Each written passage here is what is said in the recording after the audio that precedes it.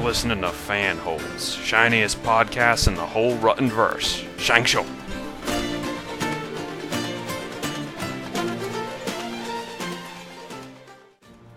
All right, welcome back to Fanholes, everybody. Glad to have you with us this week. We have a very special episode for you tonight. We are doing the Guest-Tinction agenda. Oh yeah, it's back, and it's green? I don't know. But no, it's part 4. This week we have a very awesome show. We have some special guests for you. Are Andrew Marnik and Michael C. Dougherty. In case you may not know who these gentlemen are, they are doing a Firefly/Serenity fan-based movie. It's already on the convention circuit right now. It's called Browncoat's Redemption. Very excited to have them here with us this week. To just get everything started off so we can just jump right into the questions. I'm not even going to tease you with what we're going to ask them. I'm just going to get everybody to shout out that we're all here. I am Tony, and I am here. Hey, what's up? This is Derek WC. Somebody tries to shoot you, you shoot them right back. Hey, this is Michael, and there's people gonna die. This is Justin, and no power in the verse can stop me. And I swear by my pretty floral bonnet, I will end you. Let's go ahead and get into this. Mike, I think we're just going to start off with you, man. Why don't you throw your question out there?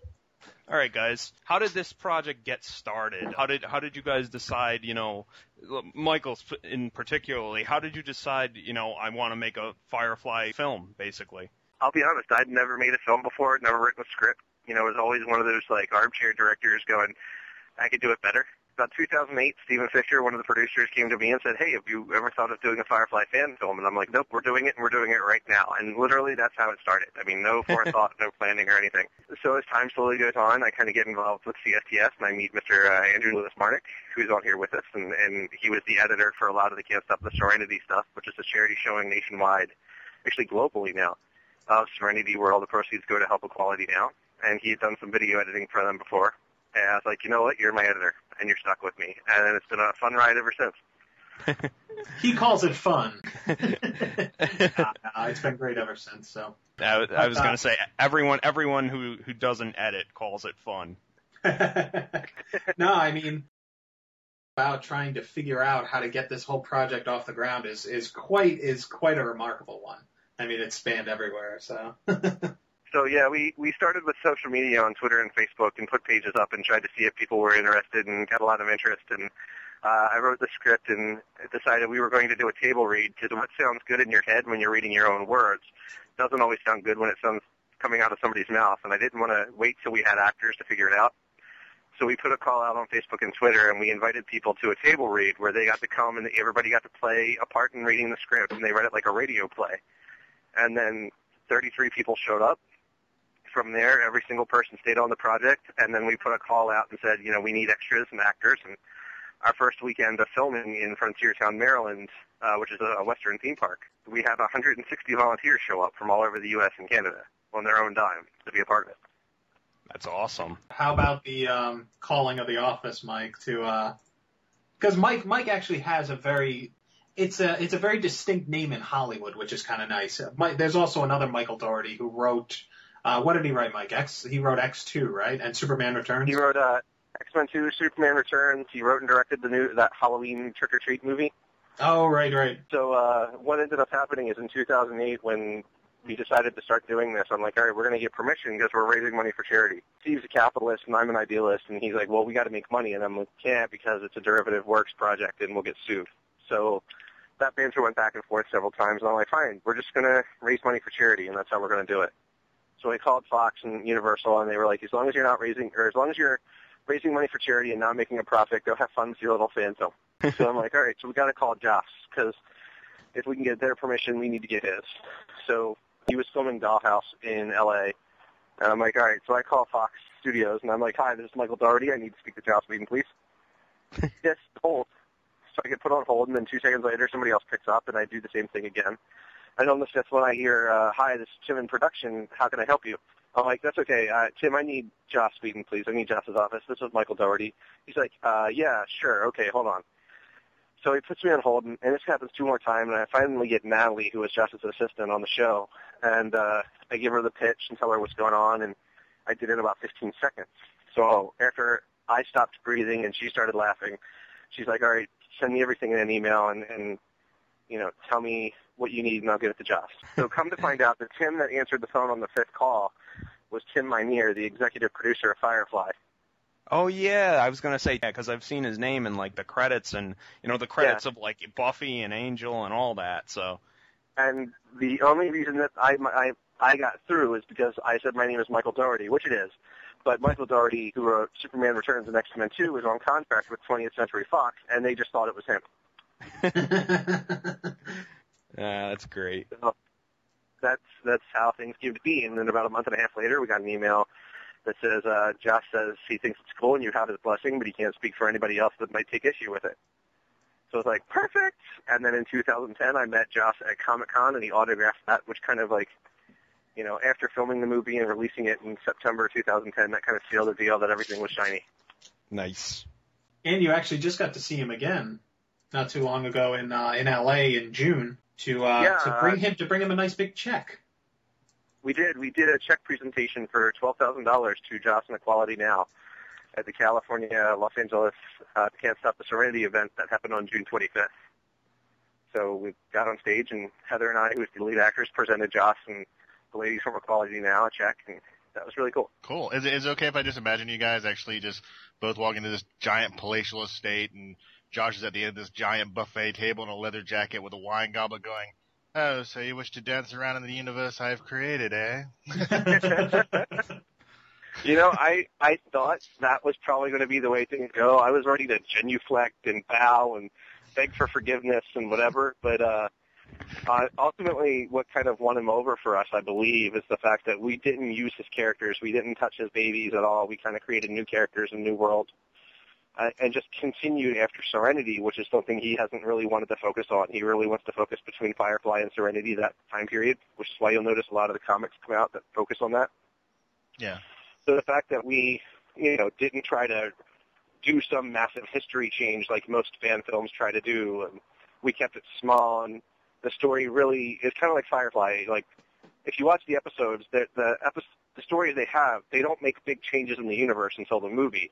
They make these small changes that really just affect the characters, and that's kind of what we were going for.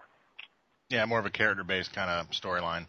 Yeah, I mean, something that at the end of it collapsed on itself. So, if whatever Joss wants to do, it's logically within where the story would be for that time period, and we don't have to worry about getting Joss too much.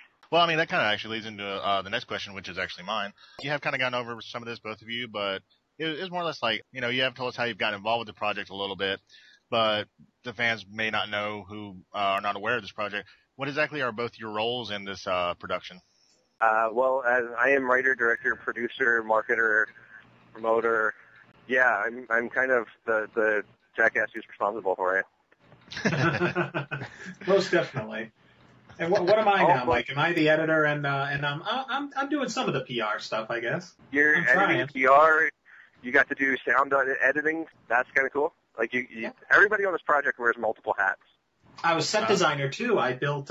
We actually have a small cameo from Sonny Rhodes, the guy that wrote the Firefly theme music, and cool. Yeah, he actually made an appearance in the film, and he got to sit in front of this Indian art-looking kind of Japanese-style wall. So I got to build that before he showed up, and a little piece of me made it into the film too. So I'm happy. I wanted to mention, sorry, Tony. I just wanted to mention, like, I was talking with Andrew the other night, and I was really impressed. Like, I was like, oh, you guys got actors that, with all the cameos of, like, Nesca and the twins, and I was like, those guys really, like, looked like the real guys, and Andrew was like, those were the real guys, and I was like, oh, my God! Yeah, we even got a 30-second cameo from Adam Baldwin in there, which was kind of cool. That I missed, actually. I got to go back and check for that. So what you want to look for is, and this isn't giving anything away, when Laura goes to call Stevens, there's a guy that says, please hold. Yeah, okay, yeah. Pay attention to what he does after he delivers his lines. So that's the cameo that you want to look for. Okay. Yeah, he's only on for less than 5 seconds, but it's one of those moments. It's certainly a Joss-inspired moment where I'll say that the moment is very sad leading up to it. Then suddenly you see his face, and everybody, at least when people saw it in the theaters or at the premiere and such, and there was just a huge roar in the theater. So Yeah, 'cause, I mean, it's like we get people crying at this, like, heartbreaking story, and then it's, oh, by the way, here's a little bit of humor to kind of take you out of the moment. Yeah, the interesting thing about that is he was supposed to come out when we first started filming, and everybody wasn't sure if Chuck was going to get renewed, and he had actually asked Brian Weiser, who's one of the other producers, who happens to be the producer of Done the Impossible, if he could be involved. And then Adam was supposed to originally do a cameo at the beginning, where he kind of plays Jane for about 30 seconds, and Laura Bangs gets into a fight with a guy at the bar, and he kind of says nice and walks off, and then Chuck got renewed, so that got postponed, and we weren't ever able to have him out during filming schedule. So in November of 2009, after we filmed everything, we saw him at Creation, because we have on the DVD a bunch of bonus interviews from Alan Sudik, a bunch of the guys from Firefly, including cast crew and everybody in between. And he's just like, let's just do this cameo. And then we kind of worked him in there. We actually got also Greg Edmondson, who did the score for Firefly for the series. He wrote a track for the film, which is in there, so. That's cool. It seems to lend I think like the music always lends a good air of credibility to projects, you know, because you get that sort of in your blood and it's familiar to you and stuff more than, it sets up the sort of atmosphere and everything. No, I was going to say the biggest compliment that we've gotten so far happened to come from Lonnie Pastrone, who is the visual effects supervisor for Firefly and Serenity. And we did a presentation at South by Southwest, and he stood up at the end and just said, I want to tell you guys nailed the tone, you nailed the universe, this is Firefly. And when somebody who's worked on it that heavily and that involved kind of says something like that, it just shows that all the hard work for a bunch of volunteers really means something. Well, that's got to be a good feeling, You feel like you sort of achieved a goal and a plateau that you kind of were striving to reach for yourselves.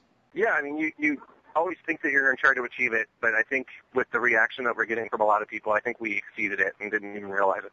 Definitely, yeah. So how did you guys first get into Firefly? I watched when it was on TV in 2002. I saw all 10 episodes, followed it all over the place. Got really, really pissed off when it didn't come back on. Waited until the DVDs came out, got those. Saw Serenity opening weekend in the theater near me, and kind of been in love with the damn thing ever since. How about you, Andrew? When were you first introduced to Firefly? Actually, I was actually at film school when it originally aired, so my schedule was all kinds of crazy. I was working, nights in between classes, things like that. So a couple of friends of mine had actually mentioned that they were really digging this Cowboys in Space TV show. And I suddenly kind of went, well, really? Like Cowboys in Space? I really didn't seem all that interested. Lo and behold, I came around a couple of years later with a couple of friends who said, you've never seen Firefly? And I said, no. And so I went to a local video store, found the whole series for, $20, $25, and picked up a copy, and I've just been watching it ever since. Heard about Serenity, went crazy for that. Then, I ended up working on the Can't Stop the Serenity events for 2 years, and then suddenly saw this Facebook page come up that said Browncoat's Redemption. And so I sent them a quick message saying, hey, if you guys need any editing or rudimentary, special effects, things like that, I'd love to help. How long was it? 45 minutes later, Mike, that he sent me a message saying, can you show me some of your work? So I sent him some documentaries that I had done, a couple of corporate videos, things like that. And before you know it, we were on a conference call 2 days later discussing the entire project. So I tend to be the Mr. Universe of the project. So it's like I get the Google alert updates for all different variations of the terms, Browncoat's Redemption, and get all I'm overly connected when it comes to this film. Can't stop the signal. No. So we normally do something where we sort of go through a round table and sort of ask everybody on the show questions. And so this kind of is just a general question, I guess, for everybody to sort of share to relate. But we were just going to ask, who is your favorite character in Firefly? And do you have a favorite episode, a particular episode that you really like that stands out to you? For me, I would have to say, man, that's always a tough one because I'm torn between two. I really like Wash because that's kind of who I saw myself growing up to be, the guy who kind of deflects everything with humor rather than really dealing with it. And then I kind of come to understand Mal a little bit better, mainly through this project. Yeah, that's not fair because those were my two favorite ones too. And I did the quizzes, like which Firefly character are you, and I did both I did it twice, and one time it came up Mal, one time it came up Wash. I consistently get Mal, which worries me. I can definitely see. I mean, it had to have been a tough process to make, this tortured war veteran kind of be the father of this family, and it just took some adjustments, great writing, and then the dynamic between all the other characters. But I'd have to say that definitely Mal is my favorite. So episode, I'd say, let's see, I would definitely say Out of Gas, without a doubt. Just the way that it was shot, the way it was lit, it was just fantastic. I couldn't get enough of that episode. Yeah, and again, you stole mine, so we're even. Great minds think alike, apparently. Well, I was gonna say like, oh, I bet everyone's gonna pick Out of Gas. So like, I just decided to go with Janestown. But yeah, Out of Gas I'd say is like the in general like best episode of the series. But I went with Janestown just because I was gonna say Jane is probably my favorite character in the series. So yeah, it's just a great episode, and I like Jane just because. I always like the wild card character, like where you don't know where he's gonna like stand and fall, and like Jane's like Derek, I think you said like last podcast, like you call it like the Magneto character, but like Jane's like a inverse of that. He's like a dumb wild card character, so it's like wherever he falls, it's like it never ends up the way he wants it. So I always kind of thought he was just like complete. What is it? Id? Like where you are whatever it is you're thinking, and like he's on his sleeve at all times. Heart's on the sleeve and brain's on the sleeve, and like you don't have to question where you stand with Jane. And that was good, bad, indifferent, or otherwise. Yeah, I just like those kind of characters where it's like they have no filter between their mouth and their brain, so they just kind of say whatever pops in there, whether it's good or bad or it's controversial. But for favorite episode, I would probably go with either Ariel or Trash. Like I really enjoyed those two. Those were the fun heist ones, yeah. Yeah, I really liked Our Mrs. Reynolds. Like I always thought that was kind of like a fun episode, and then because I was saying that one Mal line, I always kind of like that line, especially where he's just kind of like, hey, if somebody tries to shoot you, you shoot them right back, like I always enjoyed that a lot. So my favorite line from that episode is, oh yeah, I hit my head too. I love the Special Level of Hell one with Special Hell. That one's just so great, especially when he's leaning around the corner. Yeah, he just pokes out. Yeah, the Special Hell level, and then walks away. And I think around that time, that was when they were. I mean, at least to me, it seems like that was when they were really getting their pace for the series, where it started to really come on, and it started to become a well-balanced episode. That's definitely the one that I think is where they started to get that. So, because I've always noticed when I've recommended it to people and such, I'll always tell them, give it until Our Mrs. Reynolds. And then once they do, then it's good. Everybody goes for it and keeps watching. I actually had a general question for you two guys. Do you guys whenever I hear I talk to someone who's like a casual, like not a casual, but they've watched Firefly and they watched Serenity, and they like it, and they're not a super fan of it, but they like it. Whenever I ask them what do you guys think of Serenity, a lot of people say, oh, I didn't like Serenity, and I'm always like, why didn't you like Serenity? And their answer is always, oh, because they killed Wash and Book off. And I always say oh yeah, well it sucks that they died, but that doesn't make it a bad movie. I was wondering if you guys experienced that too, or do you have similar feelings, or what? Yeah, I know a lot of the New England Browncoats. I just recently relocated to the Pacific Northwest, but I know a lot of very even diehard Firefly fans that still don't like Serenity because of that fact. And a lot of it they just don't, a lot of it they didn't want to see. I think a lot of it was bringing the realization that this is their only shot, for anything else. So.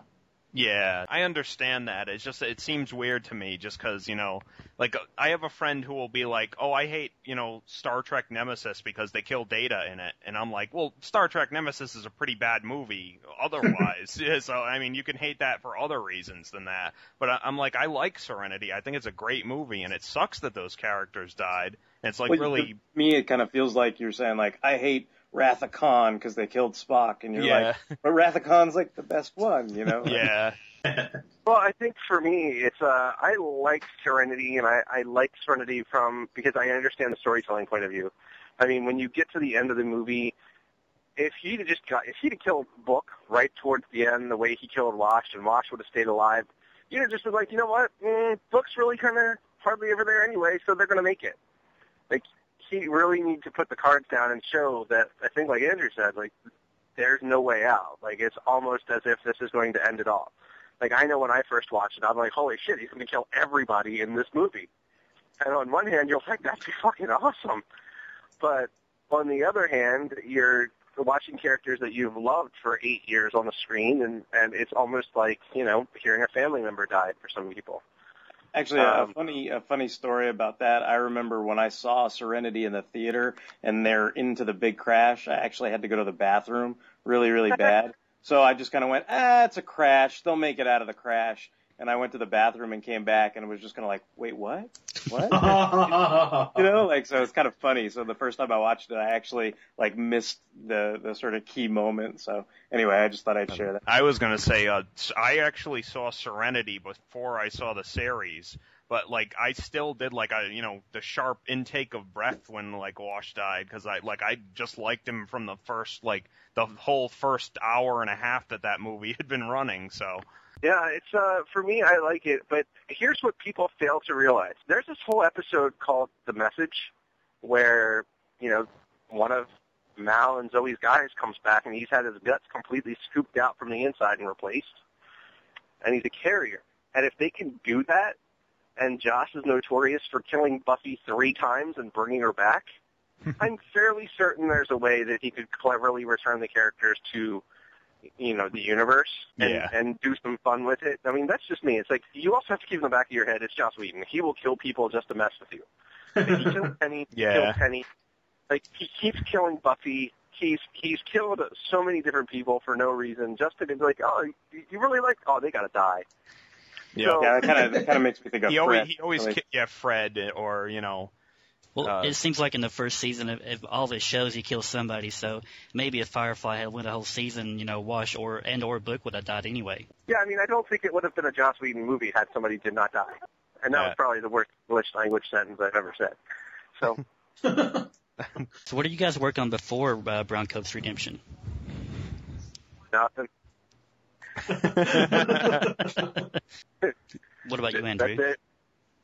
I'd worked on some small documentaries, a couple of short films, you know, mostly a lot more writing. I did a little bit of acting here and there, but I had originally been working at a studio as a shooter and editor, and finally heard about the project, and finally, you know, I did a lot more corporate stuff. You know, I didn't have a chance to dip into narrative all that much, so finally I saw this opportunity and just said, hey, and it's Firefly. So I said, how could I pass this up? I got to try to get this, so... So we know that you've briefly mentioned the sort of capitalism versus charity kind of talks that you had before this started, but kind of leading into that, maybe you could just tell the listeners that we have, like, what your ultimate goal for the Browncoats Redemption is in terms of the charities and who you're giving stuff out to and trying to collect money for and things like that. Absolutely. So in doing this and realizing it was going to be for charity, it didn't make sense attaching or tying charities to a Fireflyverse product that had nothing to do with anybody in the show or the series. Whether your listeners are aware of it or not, the Firefly cast and crew, including Joss himself, are very, very, very, very big into charity and charity work and all that other fun stuff that goes along with it. So we found that, 5 of the cast members, including Joss, were really big into the charities, so we chose those, which were Equality Now, which is Joss's charity, Kids Need to Read, which was co-founded by Nathan Fillion, Kids Need to Read, which is already been said. The Dyslexia Foundation, which is Joel State's chosen charity, Marine Corps Law Enforcement Foundation, which is Adam Baldwin's charity, and Al Wooten Jr. Heritage Center, which is a youth center for inner city youth in Los Angeles, which Ron Glass sits on the board of. The initial goal of the project, when I was a lofty first-time filmmaker who was like, I will take over the world, was to do exactly what the opening weekend sales of the collector's edition of Serenity did, which was they did 32,000 units or DVDs in one weekend. And I'm like, well, if they did that in a weekend, we could do that in a year. which I thought was reasonable. Of course, I had no idea what I was doing. But in that time, we have donated over $60,000 in charity since September 1st, 2010, and we're on track, if we continue the way we are, to do over $100,000 after the project ends September 1st. Wow, that's terrific. That's congratulations. That's a Thank good. you. Well, this is the first time in history a fan film has ever been able to do anything like this. Normally, properties like fan films are either made on the quiet, on the down low, so that friends and people on YouTube know about it, and that's about it. But never are they ever allowed or supposed to be allowed to raise money in any way, whether it's for charity or for themselves or to recoup costs. Normally a fan film is completely out of love and for zero profit, and that's exactly what ours was too. I mean, we only got paid back what we put out, so it was like going to Vegas. You go to Vegas with $1,000, you know you're going to lose it, and hopefully by the end you make enough back to go home with the $1,000 you came with. And we got really fortunate because we went above that and continued to give money to charity. It's always nice to beat the house, you know? Yeah. And when your house is Fox and the game you're playing is Firefly, it's always nice to win. Yeah. They tried to kill us. Well, it's funny. It's like we got a handshake agreement with them in 2008 on what we can and can't do. Like, we were only allowed to do DVDs, and the Blu-rays kind of qualify as a DVD, but we couldn't release scores, and we couldn't do digital downloads, and the only time we could show it's when it's attached to a convention or we're physically present putting the event on. So, like, we couldn't enter film festivals, and we can't just randomly show it around the U.S. without having a reason or a purpose, and most theaters won't give you their space for free to show it. So with all of that and just word of mouth and conventions alone, Brown Coats Redemption has shipped to every continent in the United States as of this week. Or not in the United States, every continent in the world. That'd be awesome if we have, continents in the U.S. But, You're like, it's Pangea. It's everybody. It's Kazakhstan. We could probably fit Australia in here, maybe. You can cradle it in next to Florida a little bit. Come on over. So, yeah, I mean, but it's just one of those things that I got told flat out to my face for the first year of this project, even while we were filming, that it would never see the light of day. And it would get shut down and nobody would support it. And, yeah, I'd like to say a big thank you to all of those people. Non-believers. Like I said, I'm the only one here who, aside from you two, obviously, who has seen it. But I was like really impressed after watching it. Like I was like, oh, wow, this was, it really, like you said, like the guy who gave you the compliment said, it really felt like Firefly. So, kudos to you guys. Thank you. Actually, I wanted to ask, like, I guess this is a question more directed towards Andrew, but oh boy. What was like the differences between like working on something like on like a fan film and like something that's like I guess I should say like professionally done, like, or like you said, corporate stuff, Well, corporate stuff tends to just be a little bit more paint by numbers. It's kind of there's a lot of stuff you just look at and say, oh, right about, right now is when this should be happening, or is when this piece of the voiceover. And a lot of it is, if there's a voiceover, there needs to be something on the screen that reflects what is being said in the voiceover. So things like that. With an actual narrative, I mean, you have a lot more freedom. So with that, I mean, it's a matter of, as if you watch the film, I mean, a lot of the biggest challenge for this film, first of all, it being, a Firefly film, where it's a film where the fandom is so dedicated and so intense because they love their family that they watch on their TV. It was a tough job to recreate a whole new family and get the audience to recognize that and actually appreciate it and welcome it into the universe. So that was my sole job, I felt. After looking at all the footage, I said, this is my biggest task, is to make this group that's on the screen a family, make it feel like a family for the audience so that they could they'd walk out and say, that is part of the Firefly verse. It is. Did you ever have any, not issues, but like, did any of the actors maybe at certain points maybe kind of ape a certain type of portrayal, maybe a little too close to, like, they like say something that's like, man, you sound just like Mal there, you know, or like maybe like, oh, there's a little bit of Jane kind of creeping into the performance. Like, was that ever like an issue, or did you guys just go like, hey, that's kind of cool actually? No, I mean, when I wrote the script, I was like, okay, if this starts to sound too much like one of the characters, it's got to go. So I was very conscious of that from the beginning, that I didn't want to do carbon copies of, you know, Mal or Jane or any of those guys. I mean, it's you can't really hold a mirror up to those guys and do any justice in any way, shape, or form. And that's my opinion. When the guy started acting, we got really lucky. We got a bunch of talented people who, two of them had never watched Firefly before, and the rest had been, you know, fans of Firefly, but were not necessarily intimidated, but kind of very much respecting the way that the characters from the TV show worked and behaved, and they understood that the family aspect had to come first, but they had to make these characters their own, which was it 2 weeks into rehearsal, and that was it. I mean, one of the bonus features we have on the remastered edition is that you can see the people portraying their character for the first time in a cold read during their audition. And you can kind of start seeing right away that these guys you didn't have a worry if they were going to try to be Mal or try to be Jane. I mean, from day one, they were the character that we cast them for.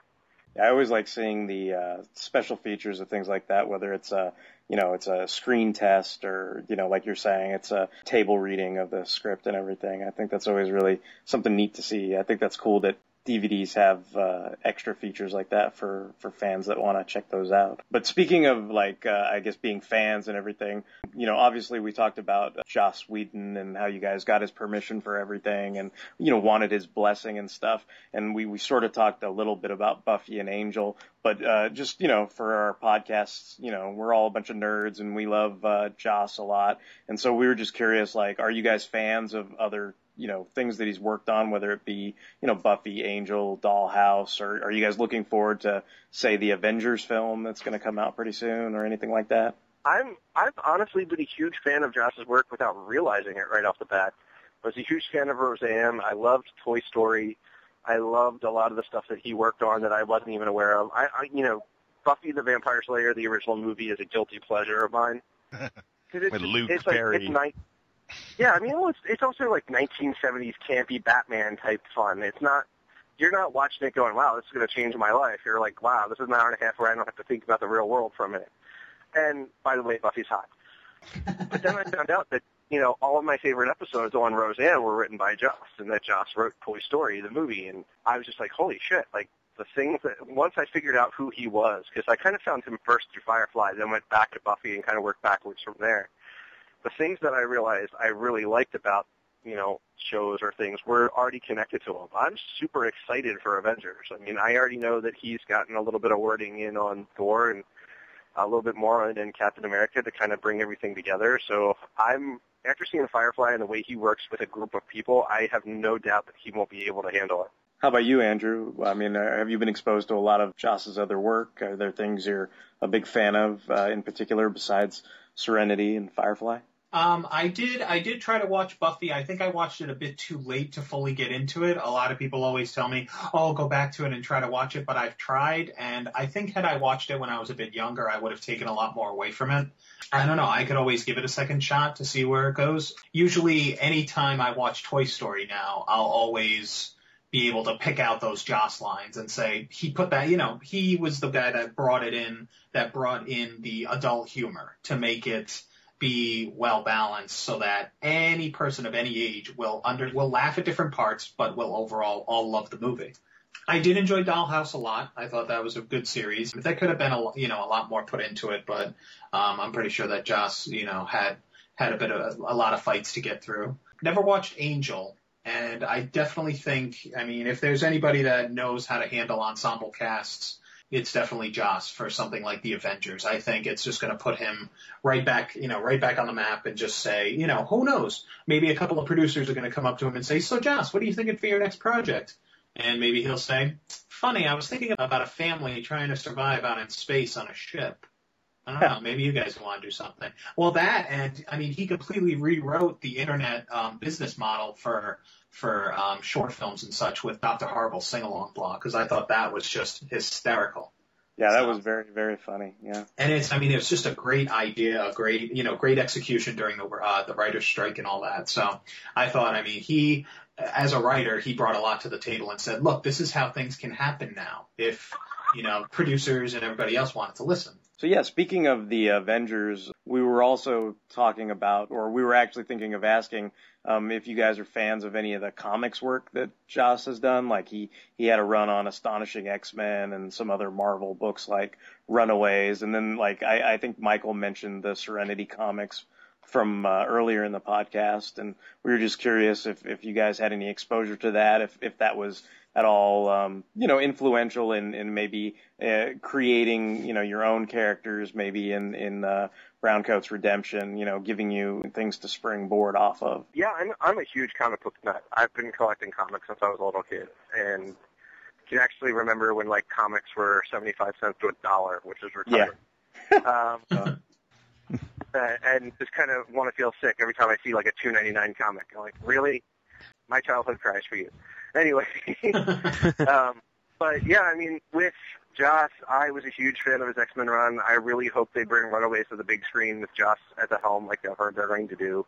I looked at everything for Firefly, whether it was the comics by Dark Horse, the novelization of Serenity, the screenplays. I really just read my head and filled it full of everything that could be a Firefly. So to the point that I'm like, wow, I'm kind of a historian, that I'm something I never thought of anymore. But yeah, for me, that was, if you ever go back and read anything that he's done, he has this really interesting sense of what it is to be a group of people who are not blood related but are a complete family. Whether it's Toy Story, whether it's the X-Men or Runaways or Firefly or Buffy, all of his families are dysfunctional, but they're great. And he's got that amazing ability to tell those stories. That definitely shows up a lot, in his work. Yeah, the whole fractured group of people that come together when it really counts and all that. I also want to say Whedon deserves a little bit of flack, though, because I always like to bring this up. He was apparently responsible for the line in the first X-Men movie, you know what happens to a toad when it gets struck by lightning? The same thing that happens to everything else. Apparently he wrote that line, and he apologized for it, too. I don't think anybody could have thought Halle Berry could deliver that line as badly as she did, though. Yeah, that's true, yeah. Alan Tudyk would have killed that line. Yeah. But I think she was too busy trying to make sure her accent was straight than, make sure lines were delivered properly. I think Alan Tudyk would have been a better Storm, too. I gotta agree with you. Put him in a white wig and some dark makeup. I think he'd have been fine. Well, if Joss or anybody ever bothers to listen to this, Alan Tudyk for Ant-Man, please. Whenever, however that could possibly happen, I think he'd be the most awesome Hank Pym ever. So just throwing that out there. I'd really like to see Adam Baldwin as Colossus. Yeah, not just because the man is 6'5" and huge, but I think he would tower over everybody in the scene. He's got the ability to kind of do the big range, and I would love to see it. Or Juggernaut. Adam Baldwin for Juggernaut, 2012. Adam Baldwin for anything, really. Exactly. Except porn. That's not something I want to see. No, probably not. No. He even did his voice acting work. I love. He does a lot of voices in a lot of cartoons and stuff like that. He was a really good Superman. I was surprised. Yeah, I actually liked him in the Doomsday movie. Yeah, that was probably one of the few redeeming points of that movie. Let's not forget that, or even acknowledge the fact that they got rid of the other 4 Superman storyline while Superman was dead. But and then don't get me started on Bubblegum and Tar and yeah, that I still didn't get even after listening to the commentary that had to explain how that scene worked. Yeah. Oh, because the Tar stuck the kryptonite to his chest somehow or something. Yeah, and I was like, wait, what? Yeah. Yeah. I think we could dedicate an entire podcast on ripping that thing apart. Oh, we have very much discussed dedicating whole podcasts to ripping single things apart before. But luckily we have podcasts like these where we can talk about, good positive stuff like Firefly. And it's been a pleasure to talk to both you, Andrew, and you, Michael, about the fan film. And just so everybody knows, they can go to http://browncoatsmovie.com. And at that website, you'll be able to order the Browncoats Redemption DVD. And then what's the statute of limitation on that? Like, when can people no longer order the DVD?